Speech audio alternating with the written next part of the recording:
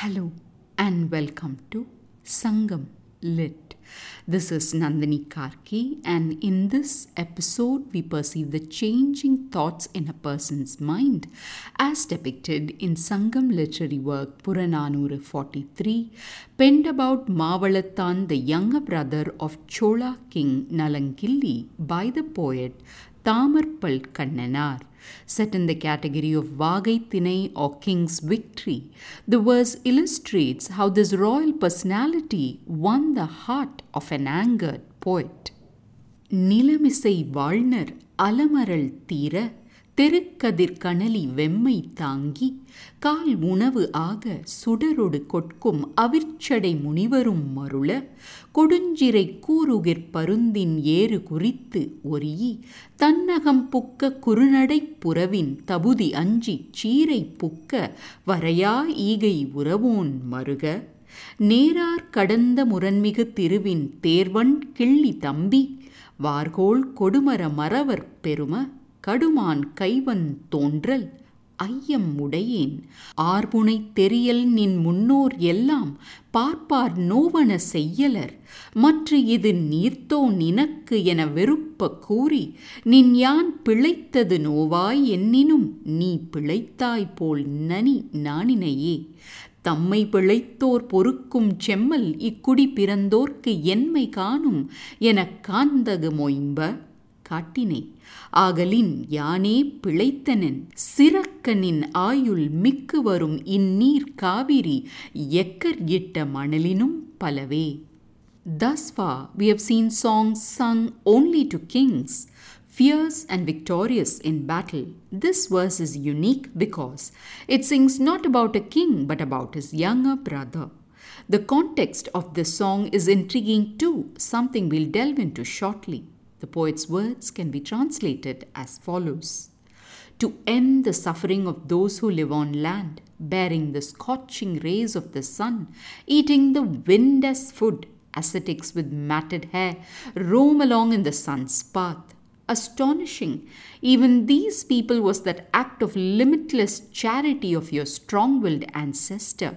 For he entered the scale to prevent the destruction of the one who had taken refuge in his home, a dove with short strides, from the attack of the sharp-clawed, curved-winged eagle.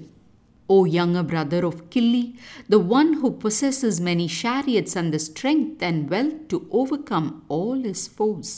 O brave lord who wields long spears and curving bows. O Sion, with strong hands and proud horses.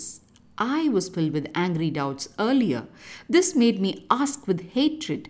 All your ancestors who wore our garlands never did anything to hurt the respected scholars in their court. Are you really their heir? Instead of being hurt by my harsh words to you, as if you were the one at fault, you felt very ashamed. And so, O powerful leader, you made me see that to bear with those who hurt them is easy for those born in this lineage. Hence, I am the only one who is at fault. May your days be more than the sands brought down by the sweet and copious waters of the river Kaveri. Time to learn the nuances in these words about a royal. The poet starts by describing the ascetics who live with much selflessness, caring only about the good of those who live in this world. And they seem to eat only the air as food and live their lives under the scorching heat of the sun. Even these people were thrown aback by the act of that king who gave away his flesh equal in weight to that of a dove that took refuge in his home, fearing the attack of an eagle, the poet connects. Now we understand that the story being referred to is that of King Sibi and the doe, a story oft mentioned in discussions of Chola lineage. From an ancient ancestor, the poet turns to the immediate sibling of this lord and mentions the wealth and strength of his brother, the much sung about Chola king Nalankilli. Then he also praises the strong arms and speedy horses of this lord. After these tributes, he mentions an angry doubt that arose in his mind about how this lord can be called a son of the Cholas, who were known for their respect towards scholars in their court. So he seems to have turned to this lord and asked him, "Are you really a Chola?" Let's back up a little bit and understand what was the context that gave rise to the situation. This poet and the king's brother seem to have been playing a game of dice, and in a moment of anger, the royal is said to have thrown the dice at the poet.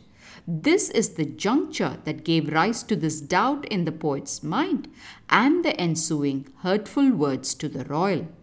Next, the poet records how instead of being angry or hurt by the poet's words, the royal felt ashamed as if he was the one at fault. That's when the poet realizes his mistake and declares this nature of forgiving even those who hurt them is the true trademark of the Cholas, and he declares this royal was undoubtedly a noble son of this honorable lineage. The poet ends with a blessing wishing that the king's brother has more days in his life than the sands on the shores of the fertile river Kaveri. A verse that sketches the dynamics between multiple emotions such as hurt and anger, as well as remorse and respect.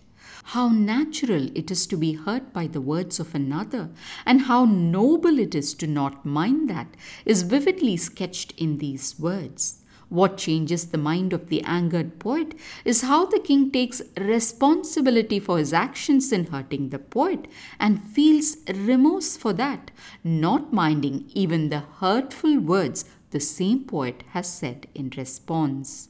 A classic illustration of the modern thought: more than what happens to you, how you react to it is what matters. Thanks for listening to this episode of Sangam Lit and journeying with me to ancient lands and minds. Please visit nandinikarki.com to share your thoughts and do spread the word about Sangam Lit. Until next time, Nandri Vanakkam.